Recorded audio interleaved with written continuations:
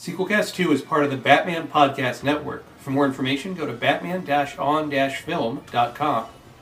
Oh, it's insidious. They take a flick you loved as a kid and add youth and diversity. After the credits roll, there's always more to tell. Especially when the video sales are doing really well. From Shock Treatment to Jason X to Police Academy 6. This is Sequel Cast, and they are unsurpassed at following a franchise until the bitter end. This is Sequel Cast, and your hosts have asked that I inform you that the show will now begin. So here on Sequelcast 2, we have a very special guest. Nathan Rabin has been writing about pop culture for well over a decade. He's the author of such books as Weird Al the Book, My Year of Flops, and You Know Me But You Don't Like Me, Fish, Insane Clown Posse, and My Misadventures with Two of Music's Misaligned Tribes. His new books just out are The Weird According to Al, a son-by-son look at Weird Al's oeuvre, and Postal, a look at the films and video games co-written with Brock Wilbur. You can visit his blog, Nathan's Happy Place, at nathanrabin.com, or support him over at patreon.com, Nathan Rabin's Happy Place. Nathan, welcome to Sequelcast. Thank you. And I think I've technically been writing about popular culture full time for 23 years. Oh, crap. Okay. 1997. I've been an author for a little over 10 years, but I've been doing this since 1997. So I'm a very old, grizzled man with a wizard-like green beard. So I don't want anybody to get any misconceptions about me being young and not a Methuselah-like figure. Very good. With me, I have my co-host, Thrasher. Hello, everybody. And Alex. Hey, how we doing? Good. I think I'll start off here with a question I got from your co-author on Postal, Brock Wilbur. He made a good point. He said, Nathan, you've been making a career out of loving things, or at least writing about things that everyone agrees is bad. I think it's interesting you never really got into Uwe until this point. Why did you decide to take that deep dive into the interesting world of Uwe Boll? Well, I think as I've been kind of fascinated by Uwe Boll as soon as I learned of his existence.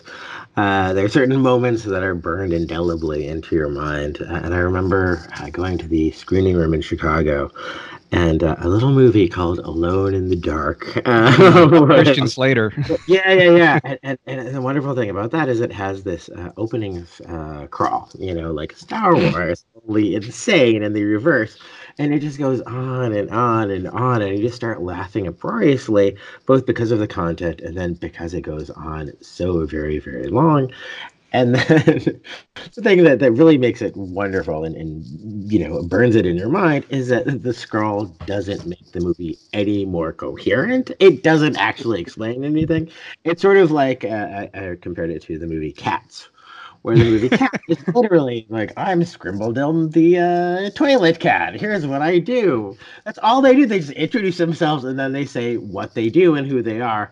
And the entire film, I found myself thinking, who are these mofos and what do they do? So I remember, and then I discovered who Uwe Boll was, that he was this 6'8" tall German maniac. And he, again, I would love his audio commentaries. I feel like that's where a lot of his true medium, because he would just say these incredibly outrageous things and these insulting things. And he would make fun of Owen Wilson. Huey Wilson. He's the black sheep of the Wilson tribe.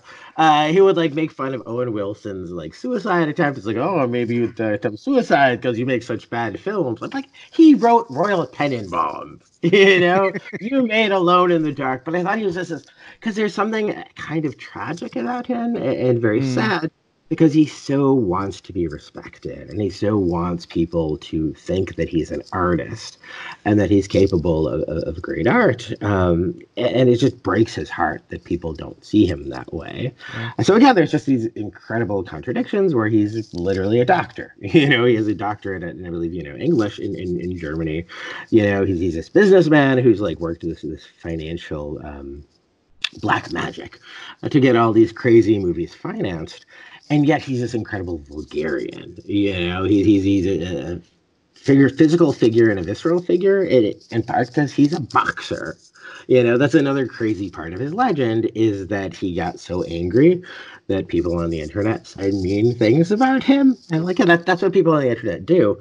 They challenged them all to a boxing match, having the sizable advantage of being a very good boxer, like a Golden Gloves level of boxer, and his competitors being pasty film critics.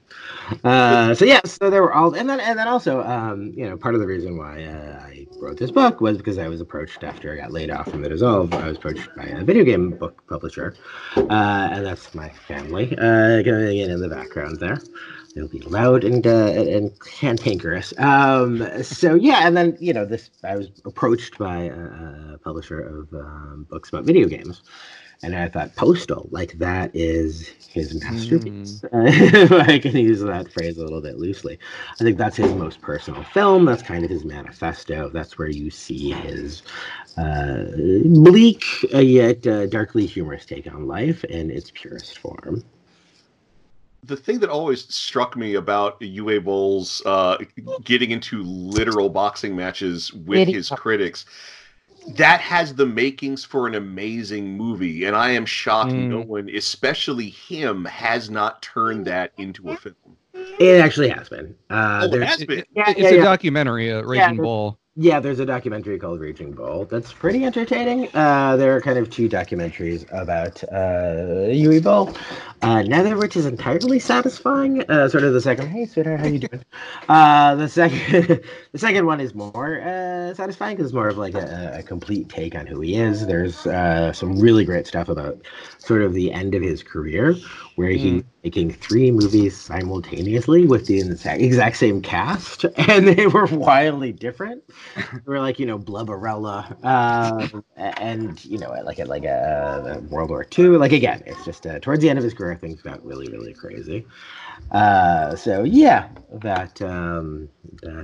the reason why I wanted to write about him, because he's just so crazy and so much larger than life, and I felt like I could make a case for him and hopefully make people feel his pain and feel sorry for him, and that would be a worthwhile literary endeavor. And again, I feel like sort of what I've done over the course of my career is articulate the worth and the value of things that we're told have no worth and are completely valueless. Or in the case of Weird Al Yankovic, explain why somebody who people already like and already respect is so much more of an artist than people realize. And his contributions are so much more staggering and impressive than you might imagine. Cool. Alex, you mentioned you were getting a kick out of reading the Postal book last night. What sort of takeaway you took from that? Oh, yeah, I couldn't get too far into it, but of course, just the introduction, it really gave me a feeling for the time and the place and like the video game controversies and the fear-mongering. Like I remember I'd always heard about Postal had such a enormous reputation, and of course, like perverse irony of that stems from, like the Postal Union trying to sue the company. And also, it's kind of like the Tipper Gore hearings on the rock and roll censorship thing. You know what I mean? Like, no one had heard of like the Mentors or Twisted Sister till all this stuff happened. And I think the thing with Postal is that we were like a Mac family, because back in the day that we were either a Mac house or a PC house. And I think we had a Bloodbath at Bloodbath at Red Falls. That was like one of the hot take shooter games I remember. Like Wolfenstein. So I actually just started playing Postal last night on the Steam app, and it's a whole lot of bloody fun. And I love like the gleeful way that like you can just mow down pedestrians and parades and open crowds and stuff like that, and the sound bites of like, oh my god, I'm bleeding, and it's so wonderfully garishly terrific. But yeah, no, the book was funny too, because like I grew up with my family's my cousins grew up Jehovah's Witnesses, so we always were the ones trying. I was always trying to like corrupt my cousin with R-rated violent video games, So yeah, it took me to that, and it was a lot of fun to read. And I actually started playing Postal, and yeah, it was strange, surreal kind of experience. Yeah, and it was awesome. My co-author Brock, he actually got to drive to Arizona and meet Vince Desi and kind of God. interact on his madness run with Vince Desi's, and he got amazing stuff. It has a real kind of new journalism, Hunter S. Thompson feel to Yeah. it, and I was jealous. I was jealous reading his parts of the book because I was like, man, I would love to have gone to Canada and eaten in Uwe Boll's restaurant and like seen his mansion and met his dogs. But I didn't have time, and I didn't have the money and I didn't have the opportunity. So I like talked to him for several hours while he was cleaning up after an Easter egg hunt. And he would like pause occasionally to like bark something in German at somebody in his house. So yeah, I get a lot out of that. But yeah, I was jealous because I felt like he got a richer and fuller experience, and the book is much better for it. But yeah, that was a very ballsy thing to do, to go, because instead he seems like a pretty terrible human being, like kind of a fascinatingly terrible and a charismatically terrible and an ostentatiously terrible human being, but a pretty bad person all the same. And yeah, that's part of it. I feel like make a case for Uwe Boll. Brock illustrates Vince Desi's awfulness in kind of a deeper and more fascinating way than has been recorded before. What I couldn't believe, and Uwe Boll mentioned this on the commentary for Postal, and in fact, for my book that came out recently, The Films of Uwe Boll, Volume 1, the video game movies, I got to import German DVD player and imported the director's cut of Postal. Wow. And if you want a copy, I can send it to you, but I can rip it or something. But anyhow. Sounds great. Yeah, but on the commentary, it mentions that Vince Desi, in-house, they wrote their own screenplay for Postal. They were they have such a misguided view of, the Second Coming of Christ as their video game series Postal, that they wrote this taxi driver dark kind of screenplay, and Brock goes into that a bit in his part in the book, and I'm like, who do these people think they are? I mean, the Postal game is fine, but like when you talking about playing the game, Alex, I was playing it a few months ago when I was writing my book, and I beat level 1. I killed everyone on the screen. You can still hear the screamings in the background. It turns out you have to hit like the O button on the keyboard to end the level. What video game does that? What the fuck? Yeah. There's an element of sadism in every part of Running with Scissors, and part of that is being sadistic to the people playing the game, and the people playing the game being masochistic enough to want to play a game that just kind of messes with your head relentlessly, and just kind of like shoves it in the ugliness and the dysfunction of the world. And it's funny, we started this book in 2015, wow. and a wonderful man, erudite, mild-mannered man named Barack Obama was president. It's kind of like I'm working on the expanded version of the Weird Accordion Al book now, where I write about all of his TV shows and his movie in addition to all of his songs. And I'm writing about the 5th season of Comedy Bang Bang, which I really, really love. Nice. Why does this seem like sort of an artifact of an innocent era? And it went off the air on December 2016, and then roughly 1 month later, Donald Trump assumed office. And I feel like things have just been on a downward path ever since then. And when we started writing this book, looks comparatively idyllic compared to where you're now. And there's just stuff like, the fact that the Postal movie prominently involves a virus, a deadly virus being spread for malicious reason, the end of the world. The elite of the United States working covertly with our ostensible enemy to engineer the end of the world. Like, there are so many aspects of they still use payphones in Postal, which is one of the things that most dates it as 2007, is that nobody has a cellular telephone. But in other ways, it just feels so this is the gross, grubby, is civilization even worth saving? I think is the dark fundamental question behind Postal, and the answer is probably not. And again, I'd like us to get through this pandemic for the sake of my children, for the sake of my family. But I gotta admit, our country and our civilization kind of crappy, kind of, they don't necessarily deserve a utopia necessarily these days. That's my grizzled, difficult assumption. Speaking of Utopia, you've been drowning yourself in Weird Al with all your entries at Nathan's Happy Place, and then the book, which is a more kind of edited, focus version with the lovely illustrations in there. I think that really adds so much. Yeah, and Weird Al actually copy edited it. He wrote an introduction that's mostly complaining about my grammar and punctuation, but I'm like, you copy edit my book for free, and you have 5 Grammys. You're allowed to say whatever you want about me. And it was done with affection.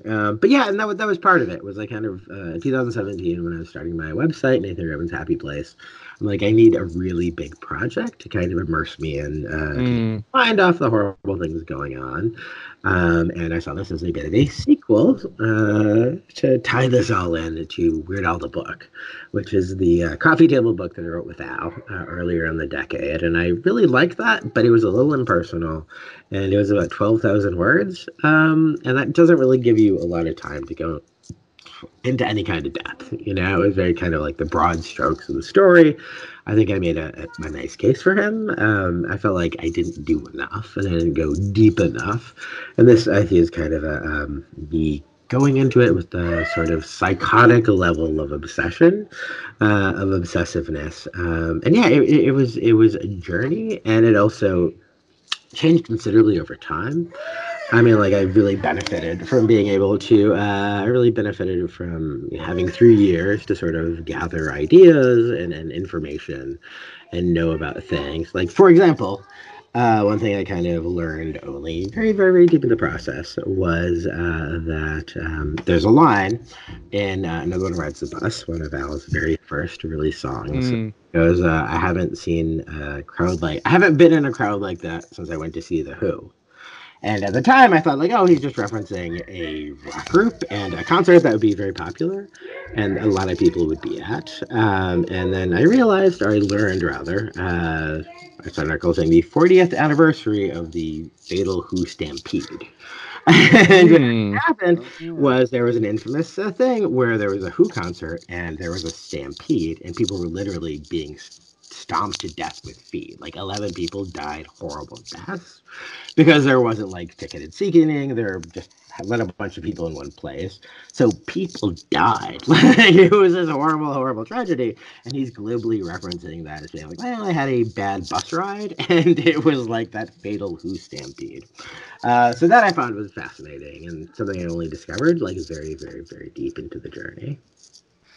Yeah, that incident with the Who, as I recall, part of the supposed instigation of it was that their management or the venue they were playing at had hired some branch of the Hell's Angels to be on site backstage security. Somehow that never works out. It's almost like you hire people on meth who've been drinking whiskey all day to maintain order. That's almost a counterproductive endeavor, I would imagine.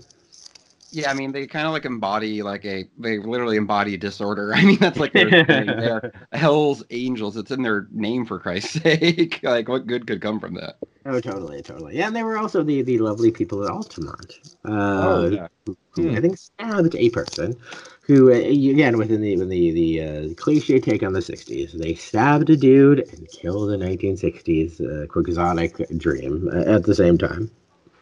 I think like the Rolling Stones did the Altamont concert as like a response to Woodstock, right? They're like, oh, we can do our own rock fantasy thing and it will be free, not like, unlike Woodstock where you probably had to pay however much money, I think was part of it. And I think another one of the reasons they got the Hells Angels, I think, was to cut costs down. So they didn't actually have to hire legitimate. It's kind of they didn't have a lot of money. The Rolling Stones, if I remember correctly, the Grateful Dead were there. And they were supposed to perform, and they had the good fucking sense to get in a helicopter and go way the hell away.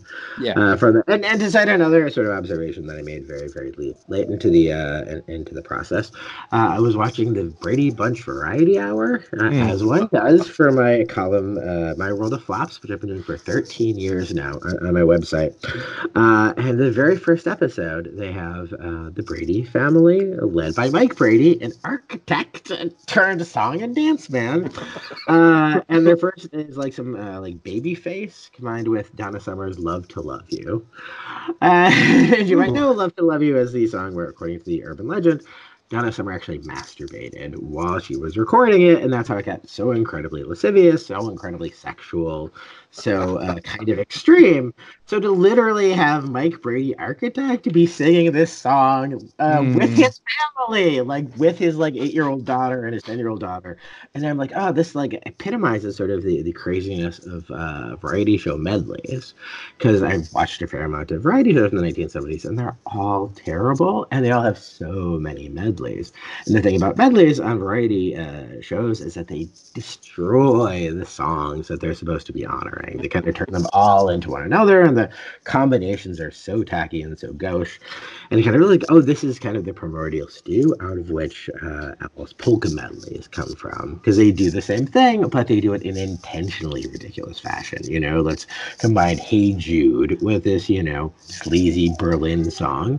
So yeah, that was another kind of observation that I made very, very late in the game, and not, you know, not the most yeah, I'm not going to win a good Peabody for that, but you know, you have 1,000, 1,200 observations like that, and you have a book that I think is very interesting and incisive, and will lead you to respect and understand Al in a level you never even imagined before. You'll get your PhD in Al studies just from reading this book. Well, that's part of the beauty of Weird Al with his polka medleys and his parodies. It very often uplifts the music on some level. Whenever I think of "Closer" by Nine Inch Nails, I think of the Weird Al Yankovic medley version. And there are lots of lots of one-hit wonders. Their music is preserved because Weird Al keeps bringing it back. Oh, and that's one of the great things about the polka medley. Is again, like when you spend 3.5 years contemplating somebody's oeuvre and such intense things, you come to understand so many different themes. One of which is what makes the polka so hilarious is that there's always an incredibly sexual song, incredibly inappropriate for Weird Al to be singing, or it was like Papa Don't Preach. Like that is the perfect song, sadly, because it is so serious, and so like an important message song in its original incarnation takes itself so seriously, and then for Al to be, you know, saying Papa Don't Preach, it's just so ridiculous and so goofy, and again, there's something just inherently silly about the polka medley. And the more serious the song, the more sexual the song, the funnier it is. I mean, it's fun to hear, you know, Gangnam Style in a polka medley, but you don't need to like take the piss out of that song. You don't need to, you know, undercut its portentousness. It's already a silly song. It's really a novelty. And that's another reason why, you know, with Al's songs, I feel like when he's parodying a song that's already kind of a novelty song, like Lump or Bare Naked Ladies 1 Week, it starts off at a disadvantage. Like it generally works better if it's something like a police song, because the police take themselves so seriously. So yeah, to transform one of their songs from, you know, being about the pain of existence to I want to sell you a nice suit is inherently funny, and it's inherently funny and partial because Al is very serious when he sings the song. You know, so that juxtaposition of the very, very silly and then the very, very somber and serious, I think is one of the things that makes his music so great and so enduring, particularly with polkas and particularly with parodies. It's funny because the like best polka medley I feel is the '90s one with, you know, both Butterfly Wings, Closer, and you know, all these other like, you know, serious grungy songs, and it's like you're hearing, like, you know, Smashing Pumpkins cover at like a bar mitzvah or something like that. Well, it's a perfect musical time capsule of whatever era of pop the album coincides with. And I feel like, you know, for Weird Al fans, we kind of need him to summarize pop music for us, because we stopped paying attention after a while. And I feel like one of the unfortunate things about him not having released an album in 6 years, maybe not releasing an album ever again, just kind of the world has changed and the business has changed, is I need a polka medley. And I need, you know, for him to make all of these songs that I've missed or that I've kind of heard in snatches, you know, while I'm in lifts. I need to put it into Weird Al form and have it all make sense for me by making it even more ridiculous than it was before. And yeah, for me, I think my favorite polka medley is the first one because it combines a lot of very, very serious songs like My Generation or Hey Joe. Again, like Hey Joe is great because they just add a bunch of wacky sound effects, a lot of like gunshot sound effects. But yeah, suddenly like a very somber, song about, violence and revenge and how it accomplishes nothing, becomes a very silly kind of cartoon slapstick song about a wacky dude and some gunfire. Well, fantastic. People can get your latest books, Postal and The Weird According to Al, every Weird Al Yankovic album obsessively analyzed by the co-author of Weird Al the book, off of Amazon.com and wherever you like to purchase books. One last directly from me. Okay. Either through my website, Nathan Rabin's Happy Place. The URL is nathanrabin.com, nathanrabin.com. You can also just PayPal me $20 at Nathan Rabin at sbcglobal.net, and I'll send you a copy ASAP because I like to undercut Amazon because they're a little bit evil.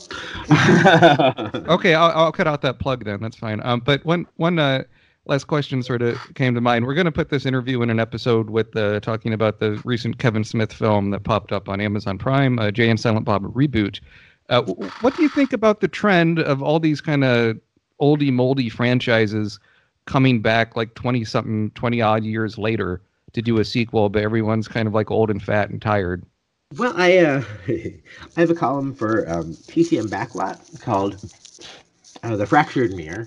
And I really love writing it. It's a column of movies about movies, which is one of my favorite subgenres. A lot of them are really, really bad, but I just enjoy the genre as a whole. Like, I can get a lot out of one that's really quite stupid. That said, I recently covered Jay and Silent Bob Strikes Back for the column, and I thought it was absolutely dreadful. It felt so dated. It felt like all of the jokes were just gay panic jokes, or they were in jokes about the View Askew universe. And the crazy thing about Kevin Smith is I feel like he's such a likable man, and he just seems sweetheart of a guy, and he just seems so self-deprecating and fun, and like he'd be enormous fun to hang out and smoke weed with. And yet his movies are so self-indulgent and kind of insufferable and kind of mean-spirited a lot of times. And I was thinking and I read him saying, hey, we're totally making another version of this movie that nobody liked. And saying that, like, this is going to be beat for beat. It's going to be like Psycho. It's just going to be the exact same movie again. And I know for your fans, that's like a promise. For me, it's a threat. And I'm going to, unless somebody, I've got a column on my website where you can pay me $100 and I will see a movie of your choice. Unless you pay me $100 to see Jay and Silent Bob's Reboot, which you totally can, and I invite you to do so, ain't no way in hell I'm writing about that movie. And yeah, again, I think it just doesn't necessarily make a lot of sense. You'll see stuff like Murphy Brown coming back, like Coach, I think there was going to be a reboot. And I know nostalgia is nice, but even stuff that I enjoy, I don't necessarily watch the second time around. When Arrested Development came back, I think I watched the fourth season because I was paid to. And I was like, ooh, this is kind of killing my love for Arrested Development.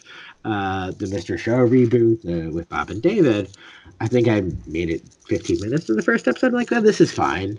But I have no need to further taint or cloud my memories with this new thing.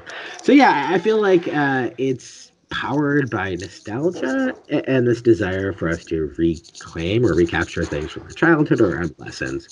And a lot of times it just doesn't make a lot of sense. And you're taking something that, again, wasn't necessarily fresh or vital or essential in the first place and creating a more degraded version of it. It's like Michael Keaton in Multiplicity. Every time you do a copy, it gets dumber and dumber and dumber. And Jay and Silent Bob was pretty dumb to begin with. I'd like to think, that it left nowhere to go but up, and that Kevin Smith is a little bit more enlightened, a little more progressive, a little less amused by gay panic jokes this time around, but I honestly don't know. What was your guys' take on it? I thought it was mediocre. The first half very much feels like a retread of the first, but the second one, kind of like Clerks 2, it tries to get serious and kind of weepy, as if you watch Kevin Smith's YouTubes or some of his recent podcast stuff.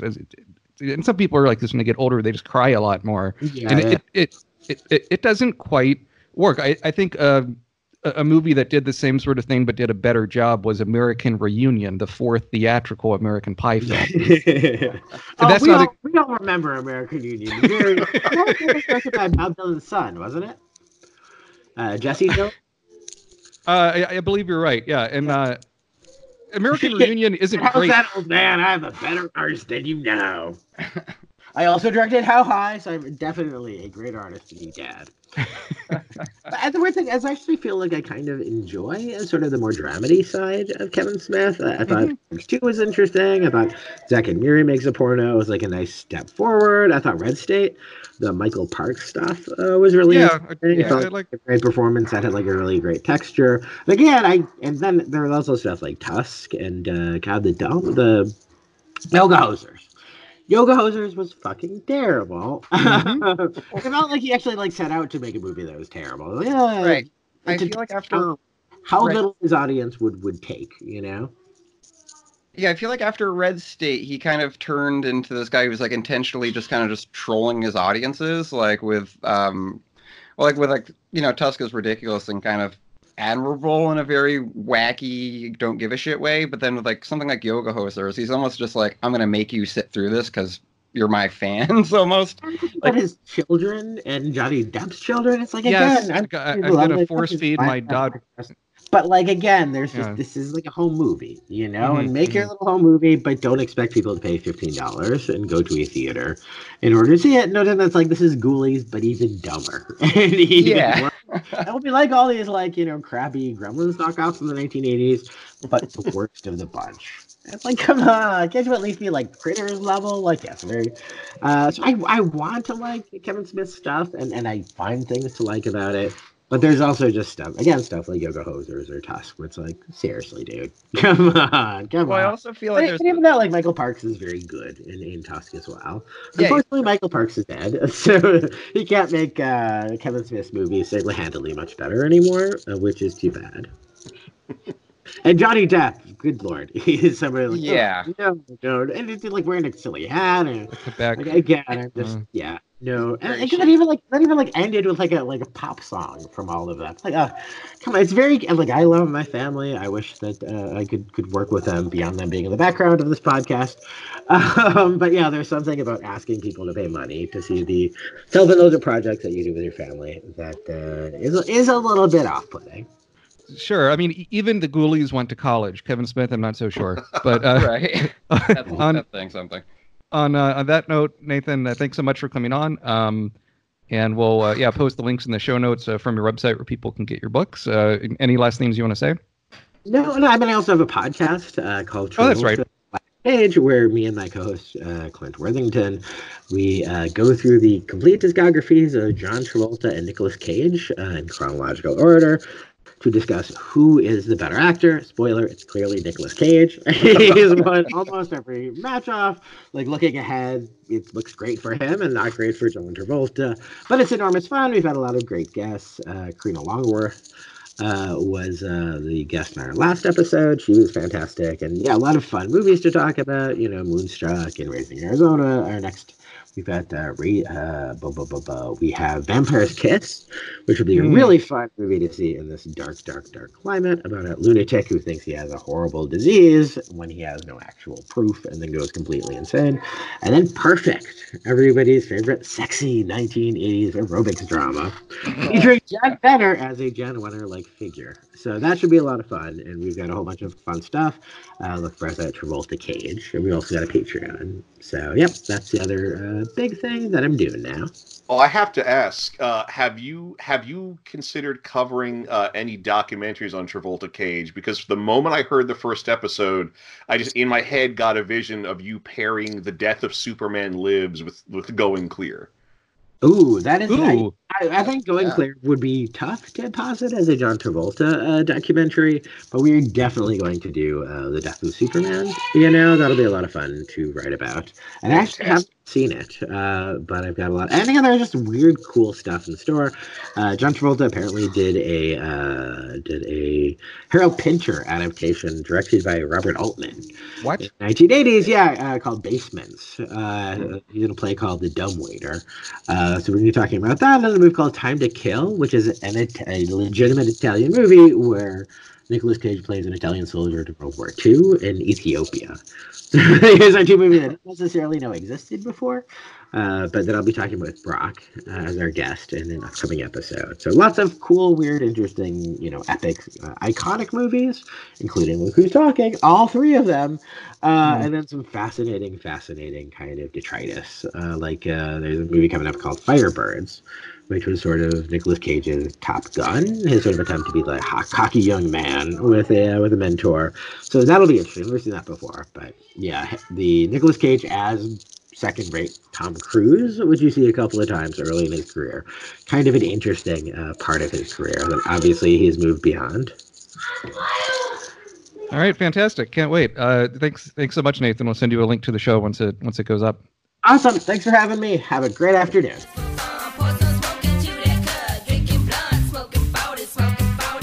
Hello and welcome to Sequelcast 2, a podcast looking at movies in a franchise, one film at a time.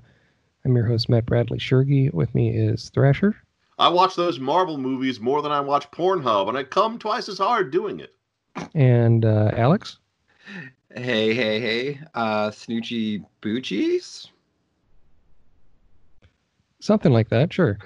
And we're talking about, a long time ago in the Sequelcast, we talked about the U.S. Universe movies ending with Clerks 2, I think. And Jay and Silent Bob Strike Back was way back in 2001, so almost 20 years ago. And Kevin Smith has gone back to the Silent Bob well, and this just popped up on Amazon Prime, so I thought this would be a fun opportunity to sort of do a catch-up episode in an old series we talked about before. And the way this was in theaters, I didn't have a chance to catch it, but it's kind of like what Kevin Smith has done for a lot of his recent things, where he goes on a nationwide tour, or I think beyond nationwide, I think he does Canada as well, but he goes and runs out a theater, and then you have to pay, I don't know, something like anywhere between $50 to $200 to get a ticket, and if you want your picture taken with them and stuff, that's how it ends up costing more than it usually does. But you also get a live Q&A with him on the show doing a live podcast thing, which he then records and so forth. And Jay and Silent Bob Reboot. When I heard the title, I was skeptical, but watching it, I have kind of mixed feelings.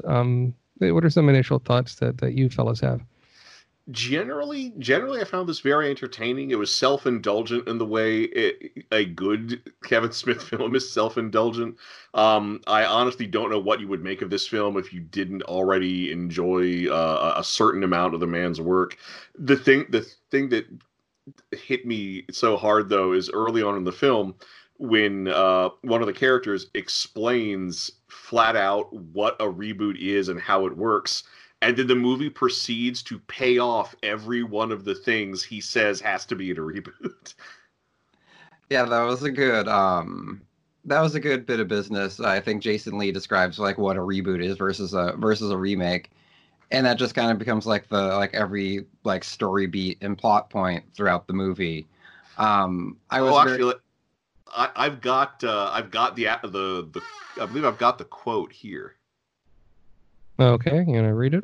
Well, not the full quote, but studios have given up on new ideas entirely in favor of building multi-movie universes that breed brand loyal consumers from cradle to grave. So if you like Harry Potter, Cashinicus, you're getting 10 fucking more. You like Fast and the Furious flicks? We're gonna drive that franchise into the ground. Yeah, I was very, very, very. I was reluctant initially because even though I like some of Kevin Smith's work, I just thought Jay and Silent Bob Strike Back was just so stupid, because there's usually this level of high art, low art, on the Kevin Smith spectrum, and there was just none of the intellectual curiosity that makes his work funny there. So I was like, oh god, we're doing this. And I have to say I was actually pleasantly surprised. There was a lot that I did enjoy about this movie. And it's stupid. It's supposed to be very stupid. It's like mission statement is that it's a dumb, funny movie with a lot of fun cameos and references throughout. And I had the chance to listen to the commentary for this. The Blu-ray release did not have a commentary, but Kevin Smith instead just put one on YouTube, which is kind of a strange way to do it. But I think it's also available as an episode of his Smodcast podcast. And he mentioned, for for several years now, he's been trying to make a Clerks 3. In fact, that was supposed to be filming a few years ago, but then the actor that played Randall kind of dropped out at the last second, so they couldn't do it. And then he was trying to do Mallrats 2 as a movie and then as a Netflix show, and none of that ended up happening. And so he took a lot of those ideas from those scripts and put them in here. And I think, but it kind of works because this in these Jay and Silent Bob movies, it kind of smooshes together characters from all the different universes. And although in other View Askew universe films you have passing references to other characters, I think in here you definitely see they all kind of play in the same sandbox more. Yeah, and it was fun to see them kind of like wrap up the Chasing Amy reference. I thought was a nice way to kind of contextualize the film with Joy Lauren Adams and Ben Affleck revising their characters. And the Chris Hemsworth cameo was especially entertaining. I thought that was pretty great. Well, you knew we were going to get somebody from the Marvel movies in here. I'm glad it was him. The other thing I like about the reprise of Chasing Amy, that I love it's the reversal where it's Jay and Silent Bob getting the long-winded story rather than delivering it. But two, that scene is the emotional core of the film, and when it comes down to it, Chasing Amy is the emotional core of the View Askew universe. Right, definitely. And many people still say Chasing Amy is their favorite film of Kevin Smith's. I wouldn't argue with that really. I also, that Ben Affleck scene, which shocked me, was never meant to be in the movie. He was not. Oh, really? Kevin Smith and Ben Affleck hadn't talked for a decade for whatever reason, and on press for some movie Ben Affleck was doing, they were asking him about, are you going to be in Jay and Silent Bob reboot, which is filming right now? And Ben Affleck said, "Oh, Kevin Smith hasn't even called me." Kevin Smith heard about this, texted Ben Affleck for the first time in a decade, and they were able to work something out where the scene, I mean, I think without that scene, this would be a much lesser movie, and you get, it's one of the more, if you talk about high and low art, kind of more of like a high art scene, and it kind of spells out the, as you said, the emotional core of the movie, and in fact that the actor that plays the kid of Ben Affleck in that scene is Jason Mewes' real daughter. Oh, I knew it was someone's kid. It had to be. Mm-hmm. So, and if you in this film, one of the main actors is Harley. Was it Harley Quinn Smith? Is that her full name? Really? That is her full name. Oh boy, who is Kevin Smith's daughter? And in the beginning of Jay and Silent Bob Strikes Back, it shows Jay and Silent Bob as babies left by their parents in front of the Clerks Quick Stop store, and one of those babies is played by Harley Quinn Smith. Okay, yeah, I like I do like the Harley Quinn Smith business with Jason Mewes actually having a kid, and that was good. I like Harley Quinn Smith. They introduced her, I believe, in Tusk, and then they revised the characters in Yoga Hosers, which is we won't get into that deep dive. But yeah, no, I think she's entertaining. She's got a good screen presence, and it just feels she feels very at home in the View Askew-verse. And yeah, that gave the movie a good drive, and it kind of dated the characters in a very good way, I feel like, of Jay and Silent Bob. Well, she's completely believable as Jay's daughter. I think that's what helps. And she even has her very own Silent Bob. I forget the character's name, but the deaf girl. Oh, let me look that up. It is Trishelle Edmond. Yes. As Sopapia, which then Jay calls her Soapy Penis. It's yeah. So I mean, I think this movie it starts in sort of a similar way to Jay and Silent Bob Strike Back, but instead of learning, Hollywood is going to make this big movie, we got to go get them. The budget of this is like less than half of that of Jay and Silent Bob Strikes Back, and yet I don't think it feels any cheaper necessarily. I will say the cameos in here are more kind of actors from past Kevin Smith films. Like in Jay and Silent Bob Strikes Back, you had Mark Hamill, you had Carrie Fisher, you had George Carlin, you had bigger names. In this, you do have Val Kilmer, but that was a pleasant surprise. Yeah. So we'll get there, but How do you feel about the way the adventure kind of starts with them getting arrested and going to court? I thought the court scene was pretty funny. The guy playing the lawyer from another character from the US universe with I forget the actor's name. He was in Tusk. And the Law and Order business was pretty stupid and funny. The whole back and forth with the judge, where they're like, that movie sucked dick, or like that movie sucked ass and dick, or something like that. That was pretty comical.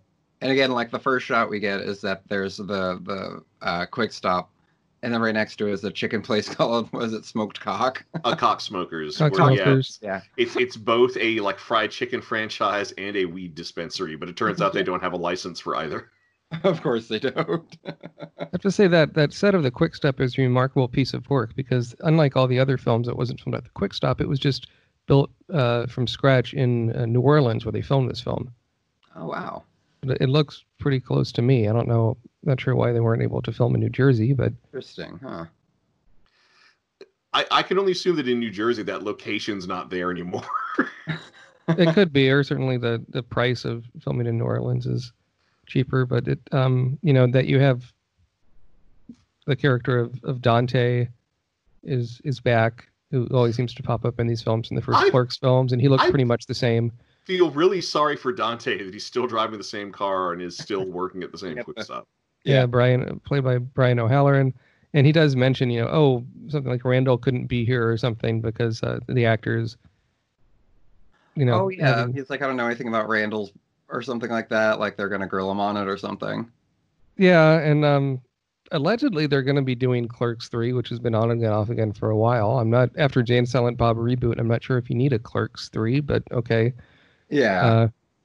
If they can get everyone on board, sure, why not?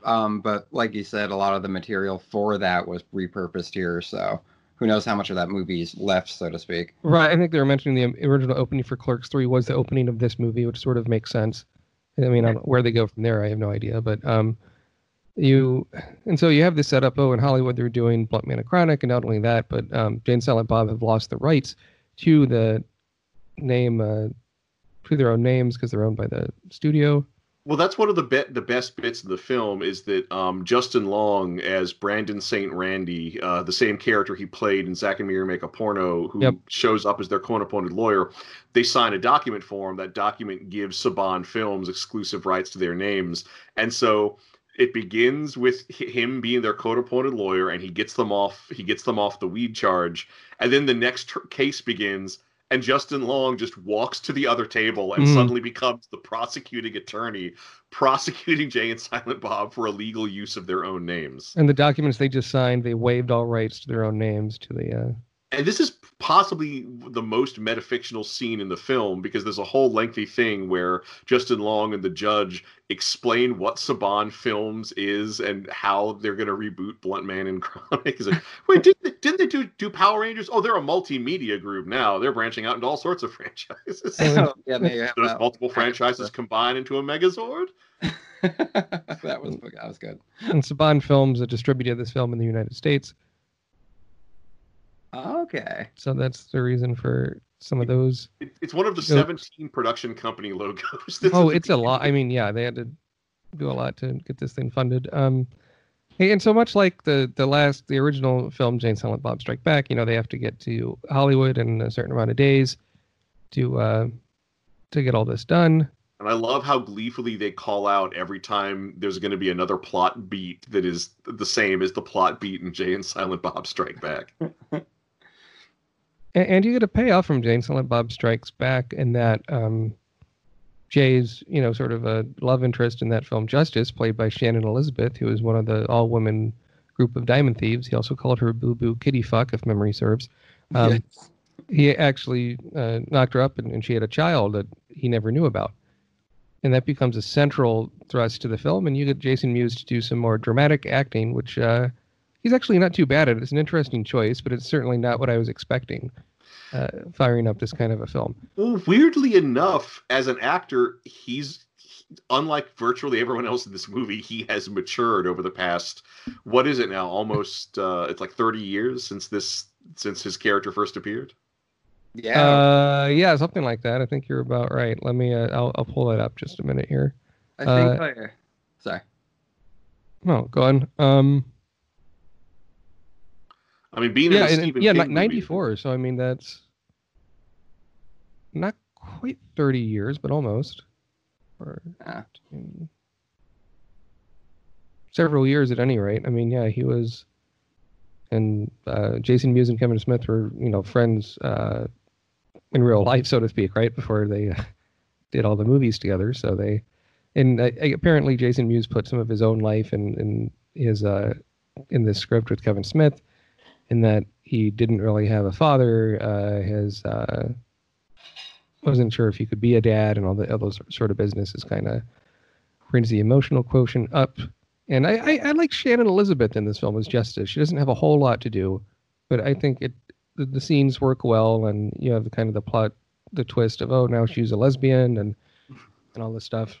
And I think one thing is that, like, making him a father and stuff, it was the right amount of story to get you to take this character more seriously than you would have in the past.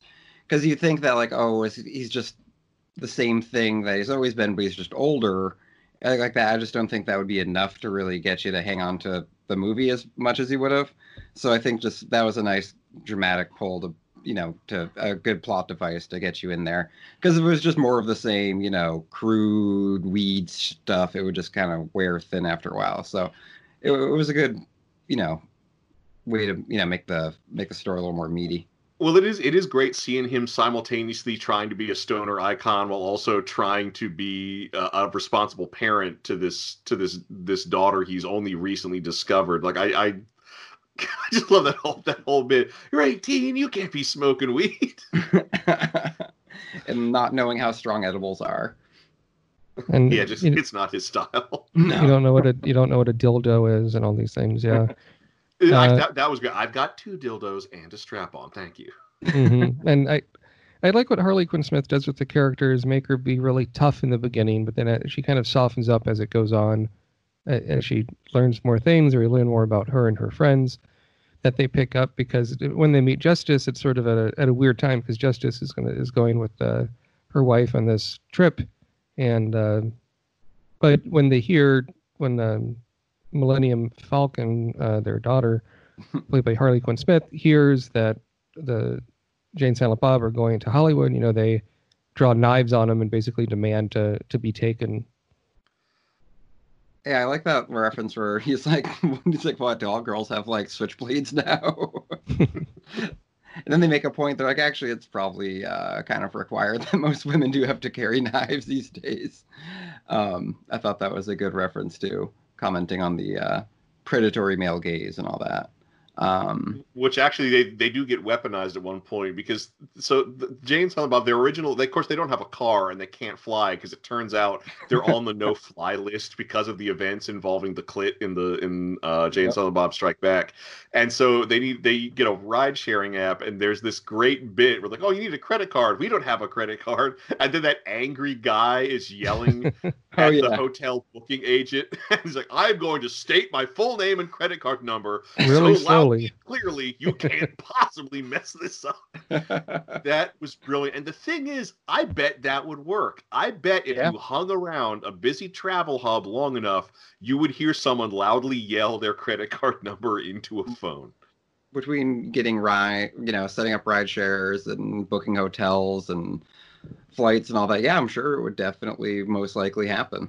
Yeah, but later on, when they lose that car, they need another one. They're in the middle of nowhere in New Orleans, and so they have this whole elaborate plan where they have attracted a pedophile with a creepy van, and they're just going to steal his van. And the pedophile, for reasons that are never explained, is dressed like Captain Chaos from Cannonball Run, but does, like, you probably don't know Cannonball Run. It's such a weird flourish. I was not expecting a Cannonball Run reference. I can say that much. Although apparently, so there's a whole bunch of like deleted scenes and alternate takes that play through the credits. Apparently, there's a whole deleted run where it turns out that character is not a pedophile. They're actually really big on Jesus, and this is how they try to rescue wayward girls. Oh no! By they themselves are pretending to be pedophiles to rescue girls who might be in danger of sexual assault, and it's.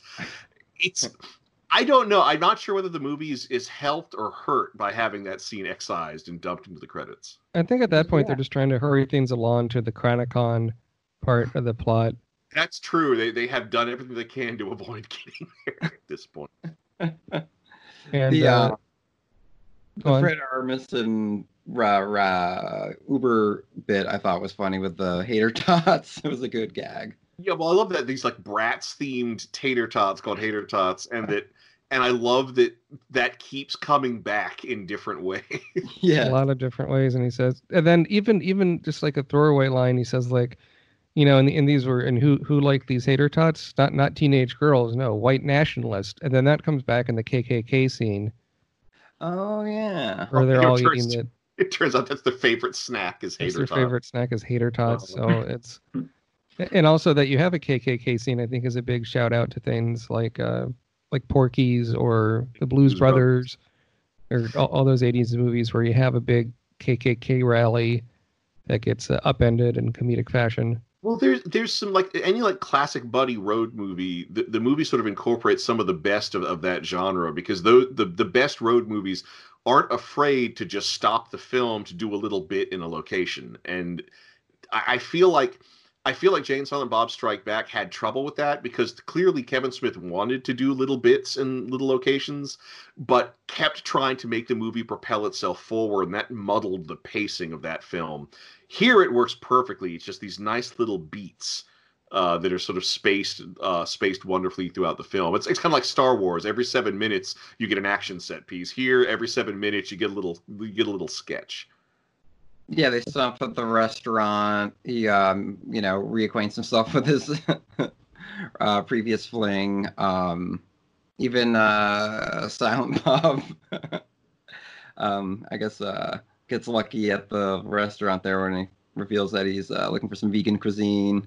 Well, that touches on a running, because that's what they touch on. Like Silent Bob's biography is basically the same as Kevin Smith's biography. He had a heart attack. He went vegan. Is trying to live a super healthy lifestyle. And I love the way Jay like has a hard time dealing with his veganism. But there's a running gag in this film, and I wanted to know how you all felt about it. Where every now and then Bob pulls out a cell phone and just does all these little elaborate happy taps. And then it's just one emoji that he shows people. How did you all feel about that running gag? I thought it was clever. I thought it was funny. It was because, I could see that, these characters would that's probably all they could really do with a smartphone is create emojis. And it was a fun sight gag. And I think it's good. It's a good device, because I think Kevin Smith's mime performances as Silent Bob are usually pretty funny, and his facial expressions as he's doing it was always very comical. He's just kind of hammering away at his phone. So I thought it was cute. Go ahead. Yeah, so I mean, with that, I can see why they do it. Silent Bob doesn't speak. They want to give him more to do. They want to do something to keep him updated. The gag with the emojis, I didn't mind as much, and you had some funny business with, like he says, the eggplant emoji because he wants a vegan sandwich, and they think that means he wants to show his dick to the girl working behind the counter, played by Kate Micucci. But it's the sound effects and the amount of time it takes for him to go doot doot doot doot doot doot doot just to do an emoji. I think that's the part that got on my nerves a little bit. For me, I loved it when it first appeared. It had diminishing returns. They use it a lot. But it was totally worth it at the end when in the Blunt Man and Chronic scene, Val Kilmer as Blunt Man does the exact same thing. Like when it came back there, I thought it was completely worth it. That was a good payoff, definitely. Yep. And so, I mean, speaking of which, as they go there, part of the group of friends they pick up are friends of Millennium from this online support group for people that don't have fathers. One of which is named Jihad, is Middle Eastern, and the other is Shan Yu, who is allegedly recording a podcast the whole time, using this omnidirectional, compact microphone, just kind of whispering, kind of a Silent Bob sort of performance, but that changes as we get to the end. Well, it's so the thing with Shan Yu. So I realized by the time the climax was about to happen, it occurred to me, something big should be happening here. So I guess one of the characters is going to have to betray the others. Turns out I was right. It was Shan Yu, who turns out to not be a Chinese exchange student. She is, in fact, a Russian spy wearing a cat suit, paying off a joke from earlier in the film, and that her podcast recorder is, in fact, a sonic disruptor, which she uses to disable everybody at Chronicon. Everybody except Sopapilla, who is immune to sonic attacks because she is deaf. And that is a great payoff. Yeah. Weirdly enough, that whole climax was something originally from the Mallrats 2 script. And the terrorists would have been Canadian instead. Okay, I can see that. That was a good payoff at the end with Shan Yu and her not responding to the sonic disruptor because she's being deaf, and it also kind of sets up that Harley Quinn and her friend there are capable of being these slacker superheroes as Jay and Silent Bob are, kind of passing the torch on to the next generation, so to speak. So it's a really good narrative device to wrap it all around with.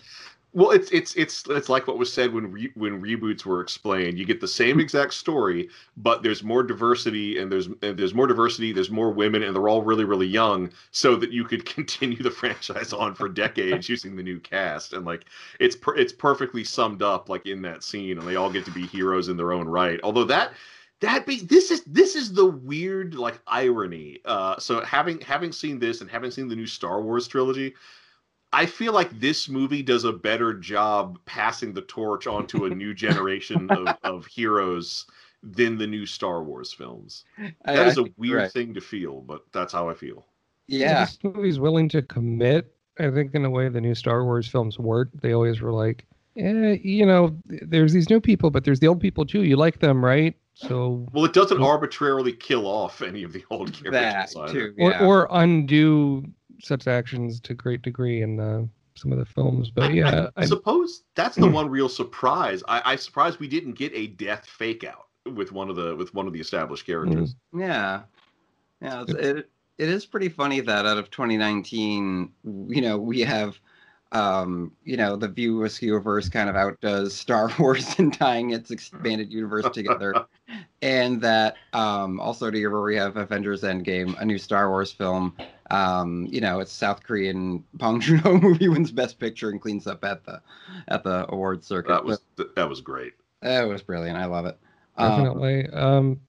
Now, when the kind of last part of the film takes place at Chronicon, I have not been to San Diego Comic-Con. I don't know if either of you gentlemen have, but I've been to a lot of comic conventions, and it seemed like a very decent facsimile.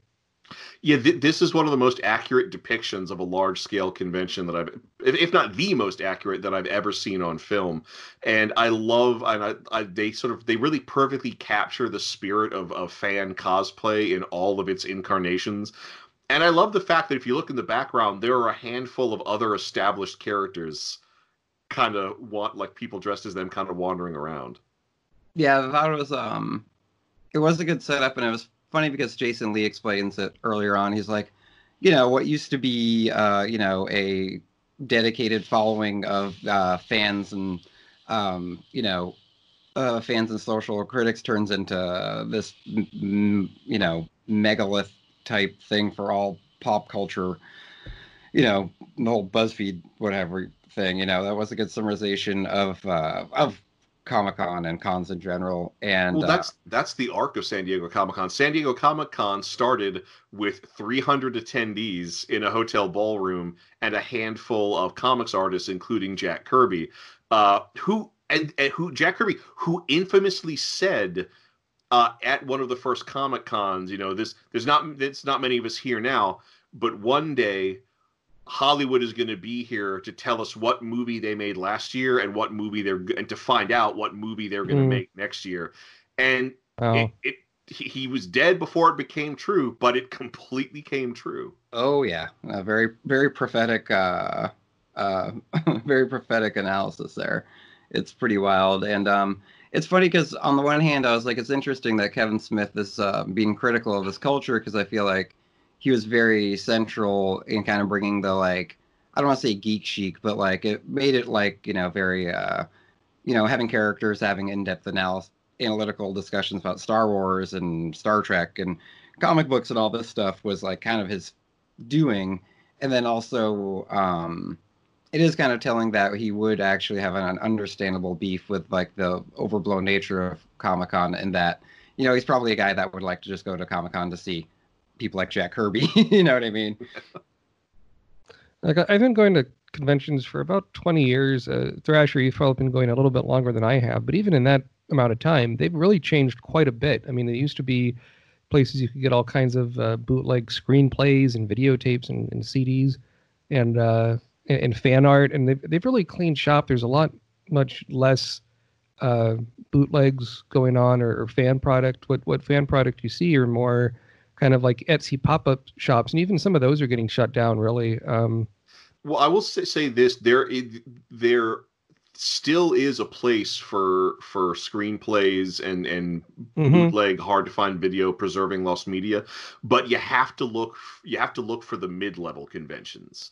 Right. The mid-level conventions are where you still find that stuff, and where thankfully like copyright claims are difficult to enforce and more lax to begin with. And I have bootleggers are doing a service. There are things that are only available on the bootleg circuit because no one clearly owns the thing. The rights are in dispute, or it's something no one knows how to turn a profit on, so it's just lingering in a vault somewhere. There is lost media that is only being preserved on the bootleg circuit. Right, and I think it's like that. There's a huge difference between a bootleg and piracy. It's like you said, you have things that just the distribution rights are just in limbo or just non-existent. And, like I got this great VHS compilation of the Toho like outtakes and stuff like that of cool. Godzilla freezing up and, little, models and stuff not functioning. And I swear, I don't really have anything to base this on, but I swear that some of the footage is Kurosawa's excise footage from Tora Tora Tora that we never saw. So like, finding stuff like that is just, so rare, so cool. And again, something you could only get at Comic-Con. You couldn't even find it on eBay or anything like that. But again, you see diminishing aspect, and it's kind of a bummer because it's basically just how many scenes are we going to see from the next Captain America movie, Yeah, and I mean, the whole reasoning for this film taking place at Chronicon instead of Comic-Con is you don't have to go to DC and Marvel and all those people to get the rights to show those people in outfits, because these are all Kevin Smith characters, Jay and Silent Bob and right. whatnot. Right? You can have as many of them running around in the background, and there's no legal snafus. Yeah, exactly. I was surprised, though, that there wasn't very much Chronic at the Chronicon. Well, they do make those weed dealers who turns out are the two punk kids from Jay and Silent Bob Strike Back who didn't know who Morris Day and the Time was, and now they run a massive weed dispensary. And I also love that bit where they repeat Jay's rhyme about getting paid for you don't buy weed, you sell weed. That's how you get ahead. God, and I also have to admit I love that when that Hot Topic guy who just like keeps trying to sell Funko Pops. I also love the Jay and Silent Bob marriage equality T-shirt. I hope that exists. That is an awesome shirt. Yeah, that was good. I like that. It might. I mean, Kevin Smith is no stranger to merchandising his likeness on products. So you have a mixture. You have so many cameos in this part of the Chronicon. Oh, it's the hall of cameos. It's a wall of cameos. You mentioned the Ben Affleck stuff earlier. I like that they crash a Clerks panel, and all of a sudden they're in black and white, and the cast members, everyone except for Randall, noticeably. Well, it's like when in Pee-wee's Big Adventure when he goes through all those film shoots. Yeah. That's the exact same thing when it's Jay and Silent Bob running through all the different panels, and like the style of the movie changes to conform to the panels. I almost feel like there's I thought the black and white bit was a good bit, but I do feel like a little bit of it was almost a lost opportunity that like I almost would have like to have seen like Jay be like, like take a hit of a joint and be like, oh man, 90s weed sucked or something like that. But it was clever. I just wanted to explore it a little more, I guess. They should have, because there is a scene where like they see like there's like a panel for like the Clerks animated series, and like they're very confused looking at its PowerPoint presentation. But in all honesty, I really feel like the animated Clerks character should have somehow been there. I mean, if you've already had black and white people, you might as well have like living cartoons. Yeah, the animated Clerks series was interesting. It was ahead of its time, I think. Lived too, yeah. So we got Chris Hemsworth in here. We got Dietrich Bader, who was the voice of Batman on Batman Brave and the Bold, and I think may have played Batman in a few other contexts since then. We have like almost the entire cast of Supergirl, including Melissa Benoit as the big budget movie version of Chronic. We get Brainiac 5 cosplaying as like, I think he speaks in this weird way. I think he's supposed to be a Canadian cosplaying as Silent Bob, and he keeps standing up and explaining what's happening in the movie. Yeah, Kevin Smith had directed some episodes of not just Supergirl, but The Flash. Oh, yeah. So he was able to get them that way with that connection. I mean, and when you see the big budget reboot of the movie, I like that it looks noticeably different than like the Hollywood movie of it looked in Jane Silent Bob Strike Back. I really like that Tommy Chong is the butler. Alfred, yeah, he's flat out. His name is just Alfred, and Val Kilmer is nice. It's too bad with his health issues he couldn't really talk, but it happened to work for this role. Yeah, Val Kilmer's big budget blunt man. So the thing that I absolutely love, because they really do play up how epic the Blunt Man and Chronic reboot's going to be. We see like the concept art, the posters, everyone's super excited for it, and I love that what we get is exceptionally well filmed, but all it is are the characters reciting typical Kevin Smith dialogue. And the V is for vape. Yeah, the V is for vape, not versus. I just love when Tommy Chong's like, stoners don't fight, man. It's when you're high that you have kind of a clear perspective and everything comes together. I mean, if it's a stoner movie, you have to pay tribute to the likes of Cheech and Chong. I mean, they are like the progenitors of the stoner movie. That it took Kevin Smith this long to get a cameo from either Cheech or Chong was quite surprising. Yeah, when you think about it, right? You think it would have happened by now, but no, that's a great moment. And I think we do need to talk about like what might be the most delightful cameo. So early on, Jay talks about how like his favorite movie is How High with Redman, yes, which I saw in the theaters opening weekend. Okay.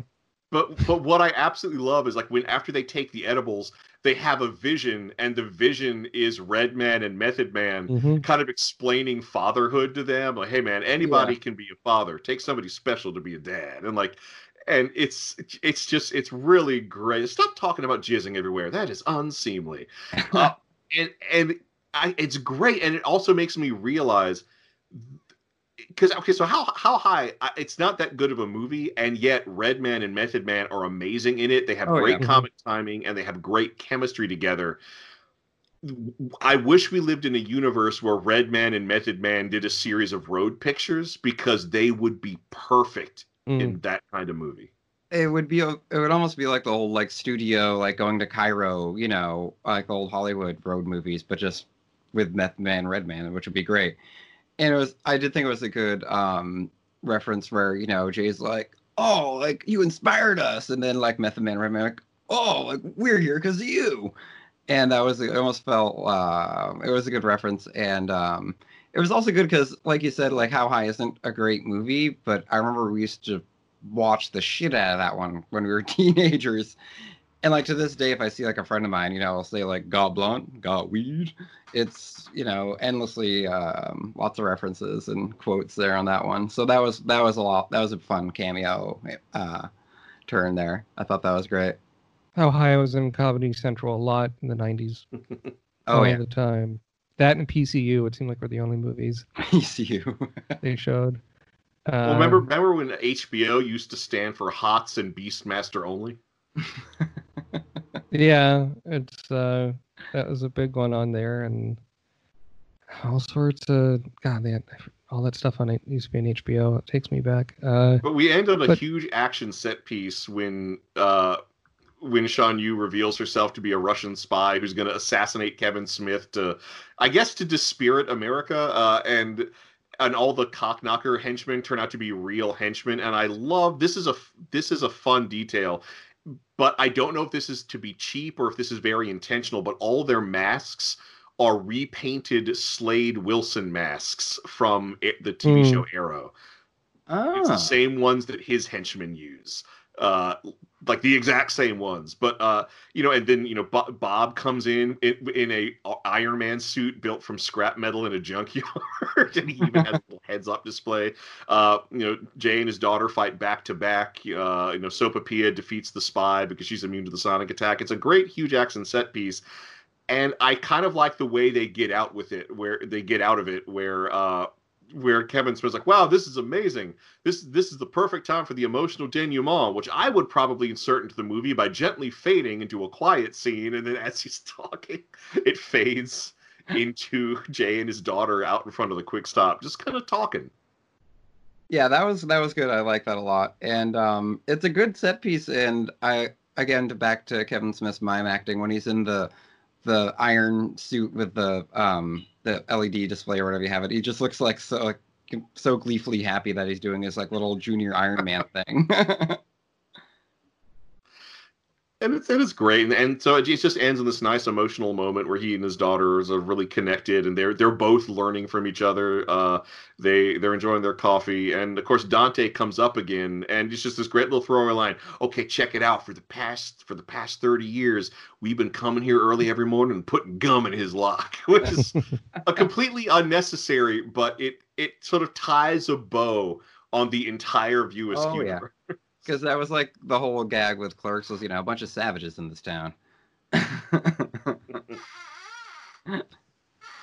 then, of course, the credits start, and we get all the deleted and alternate scenes, including all the top Kickstarter backers getting their cameo in the movie in the credits. What do you think about the brief Stan Lee bit they show on the credits? So that clearly, if Stan Lee had been alive at the time this movie was being filmed, they would have filmed a cameo for him. I don't see how that couldn't have happened. Oh, yeah. I almost teared up a bit when there's that because, Stan Lee is all over the comic book scene earlier in the movie, but seeing him being interviewed by Kevin Smith and Kevin Smith explaining, well, we're making the Jay and Silent Bob reboot. You're going to be in it. Let's rehearse your cameo, and then gives him a line. And Stan Lee's like, you're supposed to say the line. He's like, yeah, but I'm Silent Bob. That was. Oh, you're silent. That's the joke. I'm sorry. It's Stan Lee being Stan Lee. I did kind of tear up a little bit. It's nice seeing that wily old self-promoting bastard one last time. And I listened to that commentary, and apparently at the end where it's all Kevin Smith is the director of the reboot movie, it was meant to be Stan Lee as the director. Or? Yes. Huh. Oh, okay. Which I don't know if Stan Lee would have been in good enough shape to do that, unfortunately, but that would have been because Kevin Smith had a cameo of Stan Lee way back in Mallrats, so. Yeah. Not just a cameo, he gives a whole speech. That's right, you're right. Yeah, it's like the Wolfman Jack in American Graffiti scene. I know, that was great. And that was back when you had to nudge somebody that's Stan Lee. Yeah, that was really sweet though. But yeah, like Thrasher, you said, that was a very emotional moment there. Because I was like, I was waiting for it. I was like, I gotta see him here somewhere. If there's either going to be a tribute or some old footage they'll rehash or something like that. But that was very sweet, and I just love that he's like, "Oh, you're Silent Bob," He's like, "Get me Jason Mewes." That was cute. I mean, yeah. So overall, I would give this a sequel. Yes, I think there's interesting enough things in here, but you really need to see the other movies before watching this one. There's so many references. I think you would be a little bit lost, even more so than if you saw Jay and Silent Bob Strike Back without seeing the older films. Yeah, definitely. Yeah, I would. This is a perfect way to end the whole series, but I do give it a sequel. Yes, this was well worth seeing. Now this is as a caveat, I am somebody who has a history with Kevin Smith's films, but this is a good high to go out on. It's kind of it's a very Kevin Smith film, but it does all the best things a Kevin Smith film does. Yeah, definitely. Sequel, yes, as well. Like I said, I was reluctant at first, but I totally changed my tune as the movie got going. It's very thoroughly a Kevin Smith film, and I thought it contemporized his work in a very clever and witty way, which is what he does best. So, like you were saying, it's a really good wraparound for the Askewniverse, and I actually had a pretty good time watching it. It made me think of how, it seems like over the careers of directors, they get stuck in a certain genre, then they want to branch out, and those branching out things don't do as well, and then they sort of they're called Jersey Girl. Yeah, like Jersey Girl, or like Red State and Tusk I actually like, but the Red State was amazing. Yeah, I like Red State. It's like legitimately like a good movie. It was definitely a bit different. But anyhow, yeah, I mean that he went back to these characters I thought was fun. On the commentary, he even teases that he wants to do a third one in about 20 years. That'll be about the children of Millennium Falcon. So who knows whether we'll want to see Jay and Silent Bob in their 60s. Hey, why not? We'll have to see. Why not? Sure. They can just do less action. I mean, if the Expendables can do it, why can't Jay and Silent Bob? Less steroids. Yep. Let's do. My cat is beating up my door. Just a minute. Why don't you pitch a sequel, Thrasher? All right. Well, if I'm going to pitch a sequel, as I said, this ties such a perfect little bow on the movie. So I'm gonna run with the idea that the next movie is going to take place in the future, but we're going to assume it's going to be filmed like within the next year or two. So right. It's going to be roughly 20 years in the future. Jay is on his deathbed. He finally smoked a joint so good that it's gonna stop his heart. And in fact, that's even the ticking clock as we see him with his joint. And every time we cut to him, it's burned down a little bit more, and he's going to die when it gets down to the bottom. And because it's filmed now, but set 20 years in the future, it's this weird, overblown future where there will arbitrarily be flying cars and cyborgs and clones and whatnot. And in fact, that's going to be why Silent Bob hasn't aged at all. He managed to get a clone body and transferred his brain into it.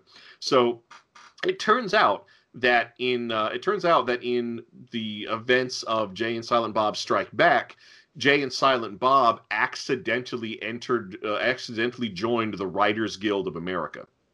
So it turns out, even though they did sell their names to Saban Films, which is now sort of a bit as big as Disney in this future. They have a streaming app called Saban Plus. They have a Saban Land amusement park. They're in fact fighting a guerrilla war with Disney over the control of Celebration Florida. So it turns out because they were in the Writers Guild before they signed that paper, they are still owed character payments for the characters of Jay and Silent Bob, who are now a huge franchise.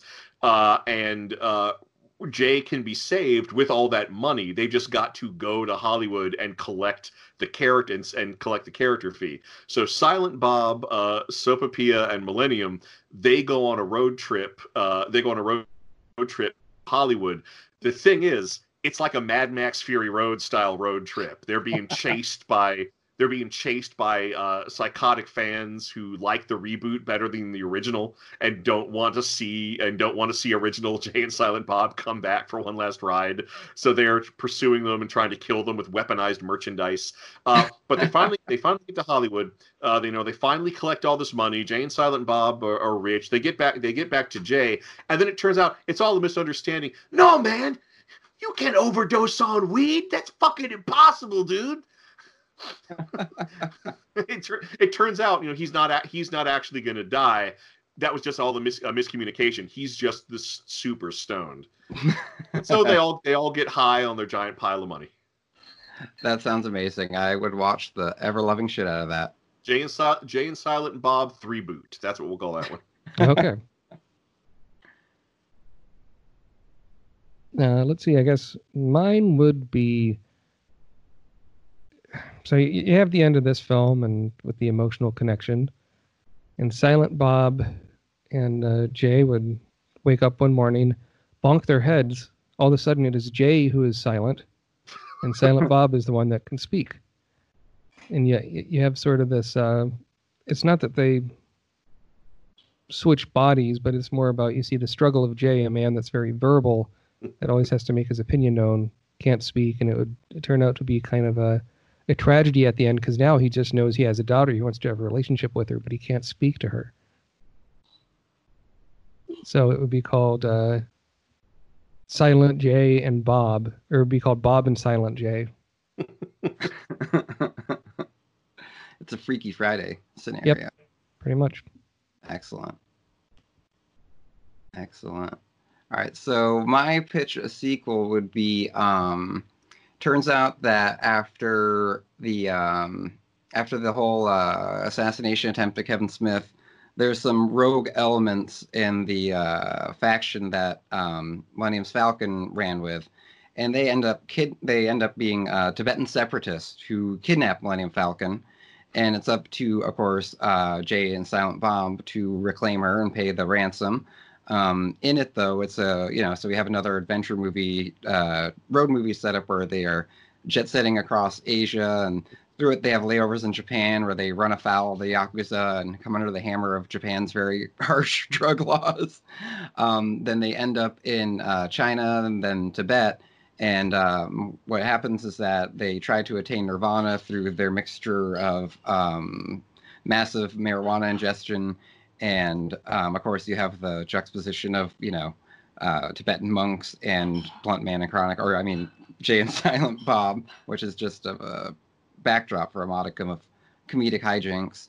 And it turns out after they rescue Millennium Falcon, they realize that in China there's a whole knockoff series, Hong Kong knockoff series of Blunt Man and Chronic called Chronic Joint Hero and Weed Fighter.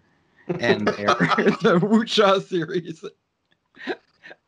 So Sammo Hung is going to be in it as Silent Bob, the Silent Bob equivalent. Hero. Joint Hero and Chronic Fighter. It'd be Sammo Hung and would go. Okay, let's just be simple. Say Donnie Yen as Jay. I like this. And it's called Wagon Z's Jay and Silent Bob and the Tibetan Adventure. Very good. So now on to what you're watching. I watched a movie. I've been meaning to see in the theater. Didn't get a chance to because I was moving into a house. And it ended up on rental earlier than was expected because of the COVID-19. I'm talking about Birds of Prey and the Fabulous Emancipation of One Harley Quinn, directed by Kathy Yan, written by Christina Hodson. So I'm not really terribly familiar with the Birds of Prey characters, other than they had a series in the late 90s that lasted for one season, and that was live action. And from the trailers, I thought, well, this is going to be about the team, but really it's not. It's more about Harley Quinn for most of the movie, and the team kind of gets formed pretty late in the film. Ewan McGregor's in it as a bad guy. It's good. It's definitely rated R. It has, the language and violence are up there. There's a lot of good scenes involving an egg sandwich. I've heard about this infamous sandwich. It's not only that, the egg sandwich gets paid off in the third act. I can't believe I'm saying that, but the egg sandwich gets some develop. I wouldn't say character development, but it gets a payoff of sorts. And I thought, this was a fun film, kind of breezy film. I like that it wasn't tied in as deep to the other movies as much. And Thrasher and I were talking about this before we started recording, but they mention the Joker, but you don't see an actor playing the Joker, and a lot of the beginning of it is animated, which kind of gets through some of the exposition of her origin story, gets it out of the way pretty quickly. So yeah, I think it's fun. It's trying to do like a female Deadpool kind of thing, but not quite as third wall breaking. But it's along those lines. It does make me wonder if they're going to do a PG-13 cut of this or something, but you'd have to cut out quite a lot of the dialogue. And Rosie Perez is in this, which was nice. I was not expecting that. Love Rosie Perez. as a. Yeah, Well, was it really Rosie Perez, or was it the Rosie Perez robot? It was really Rosie Perez, not the robot. So. Watch out. It seemed like it was much of like, was it like an apology for Suicide Squad, or? It's so different from. I mean, Suicide Squad was visually a lot darker, and the one thing they do carry over from Suicide Squad is there's a running gag. All these people have a vendetta against Harley Quinn because she was did a lot of bad things, but because she had the Joker as a boyfriend, that protected her in a way, right? Right. But then when the breakup is for real, which happens in this show, she becomes just a target. So whenever like someone is going after her, it'll freeze frame, kind of draw cartoon features on the person's faces and say why they have a vendetta. And that kind of movie trailer style font is a bit like Suicide Squad. But other than that, it doesn't. Maybe from a line of dialogue or two might reference the Joker pushing her out of the helicopter or something. But yeah, it's very loosely tied in. Harley Quinn's going to be in the next Suicide Squad movie, directed and written by James Gunn, called The Suicide Squad, which is kind of confusing, but okay. And I don't know if that's a reboot or what have you. Supposedly based on some tweets from James Gunn and some just information floating around the entertainment news, it is a straight up sequel. Like the original Suicide Squad is, for all intents and purposes, canon as far as the background of this new movie is. Oh boy. Just with DC, they came to the party late trying to do their big shared universe thing, and they saw how Marvel did it, and Marvel made a lot of money. And you think, well, wouldn't you just copy Marvel? Wouldn't that be the standard thing? Instead, they had to screw it up in such a way. I don't know. Well, I feel like, in all honesty, I feel like the best thing they can do, and this is what happened with Wonder Woman, Joker, and Harley Quinn, is they should just let the filmmaker take some of their toys out of the DC toy box and just run with whatever crazy idea they have.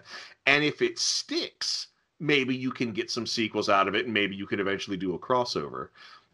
It's whenever they've tried to make a big blockbuster that they failed, but whenever they've let somebody pursue a wild hare, it's made, if not a good movie, at least a very interesting movie.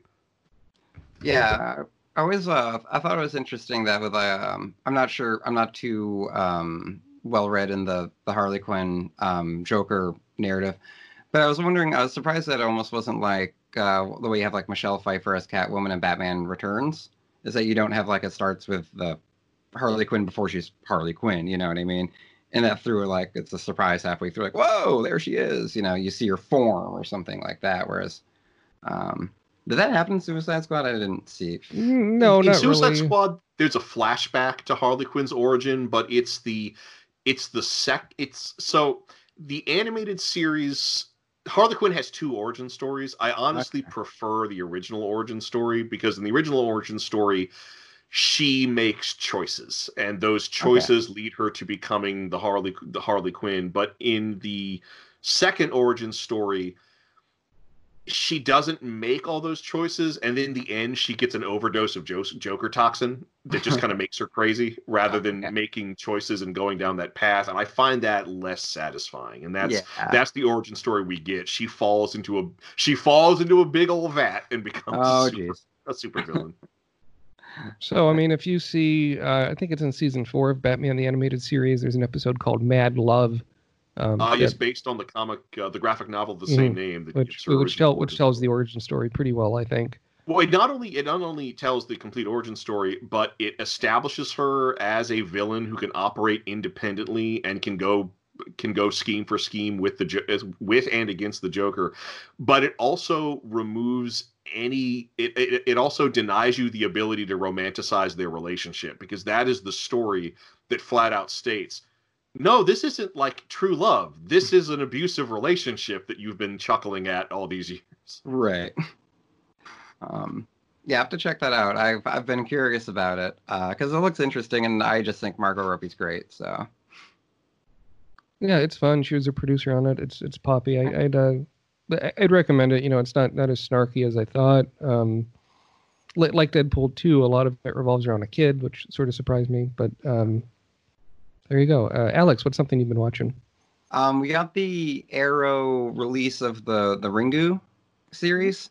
Oh, okay. Yep. And that includes Spiral in that, right? Yes, it does. Yeah. Which is these movies are far out. I mean, Ringu, we had the VHS and the old DVD of it.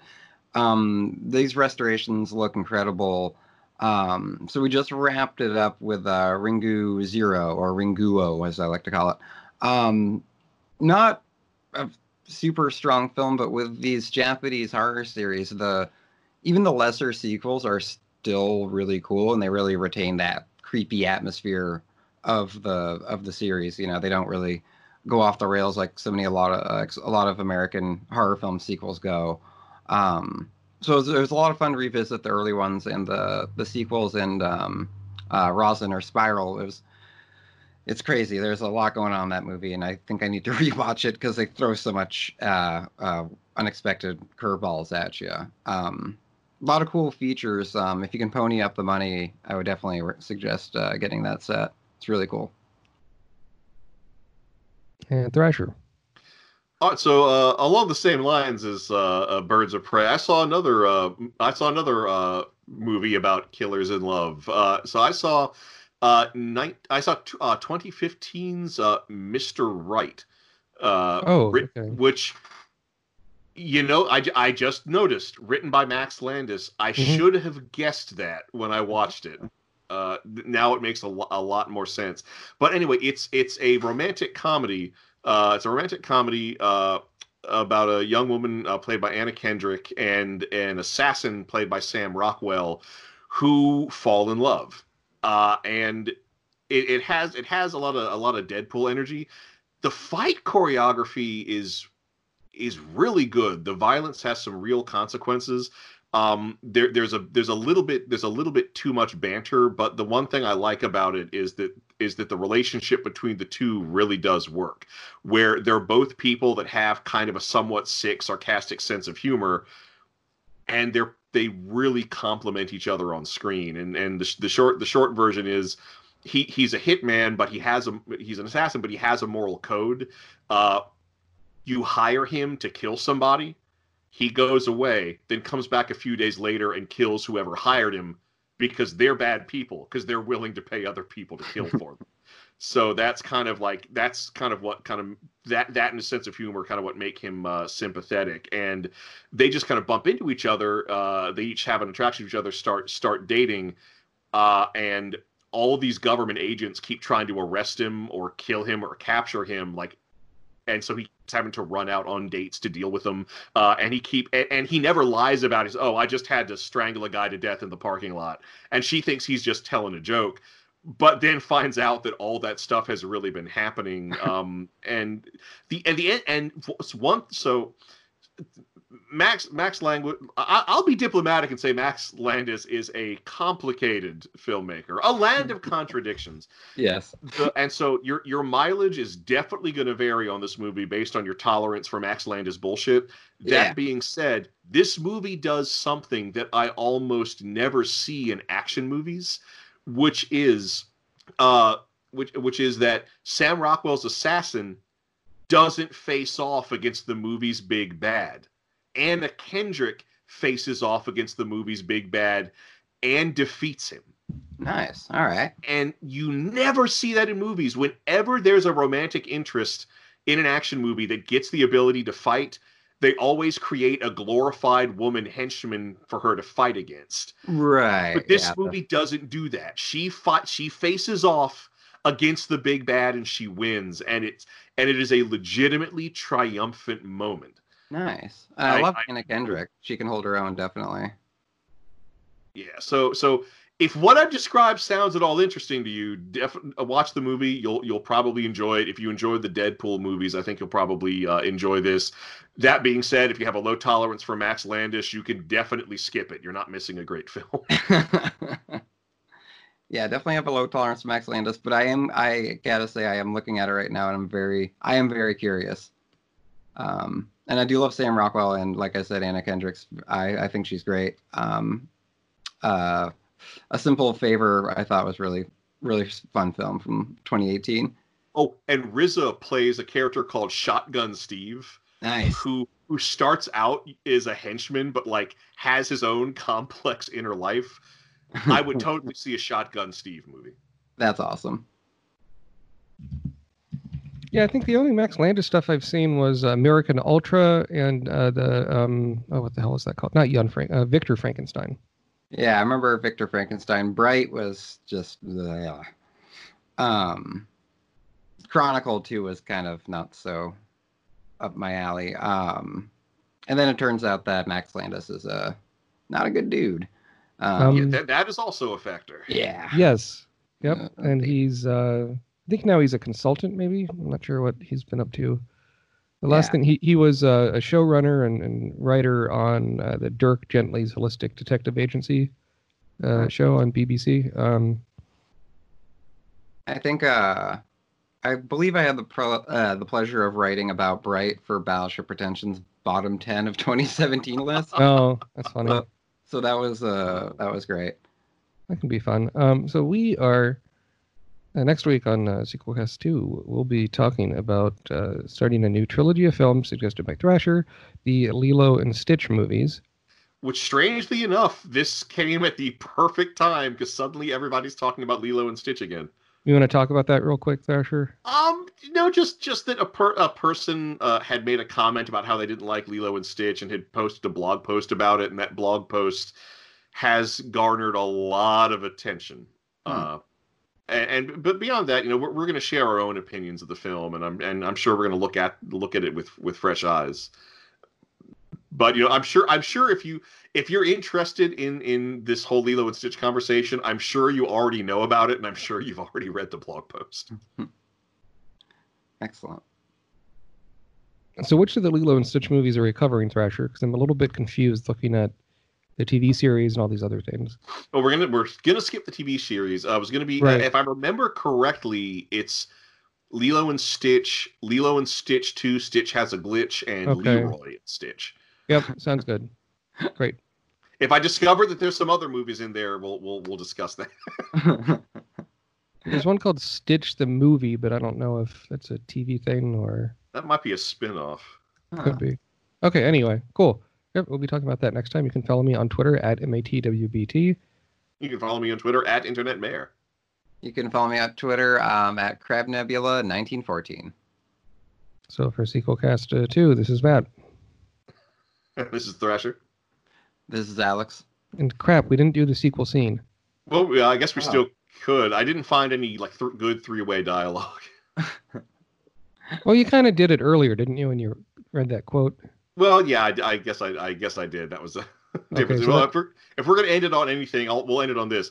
Hi, remember me? I'm Loki, the Angel of Death from Dogma. Now, if your kids are looking at you right now like, that's not Tom Hiddleston, just tell them I was Loki in the 90s, before it was cool. Yeah, that was I was kind of hoping he'd narrate the rest of the film, really, after that. Yeah. I thought. But that he wore the same outfit. He's in the church. It's you get to hear his backstory. I thought was sort of fun. And the reborn identity. That's clever. God. Oh, then he does that whole pun celebration. Awful. Yeah.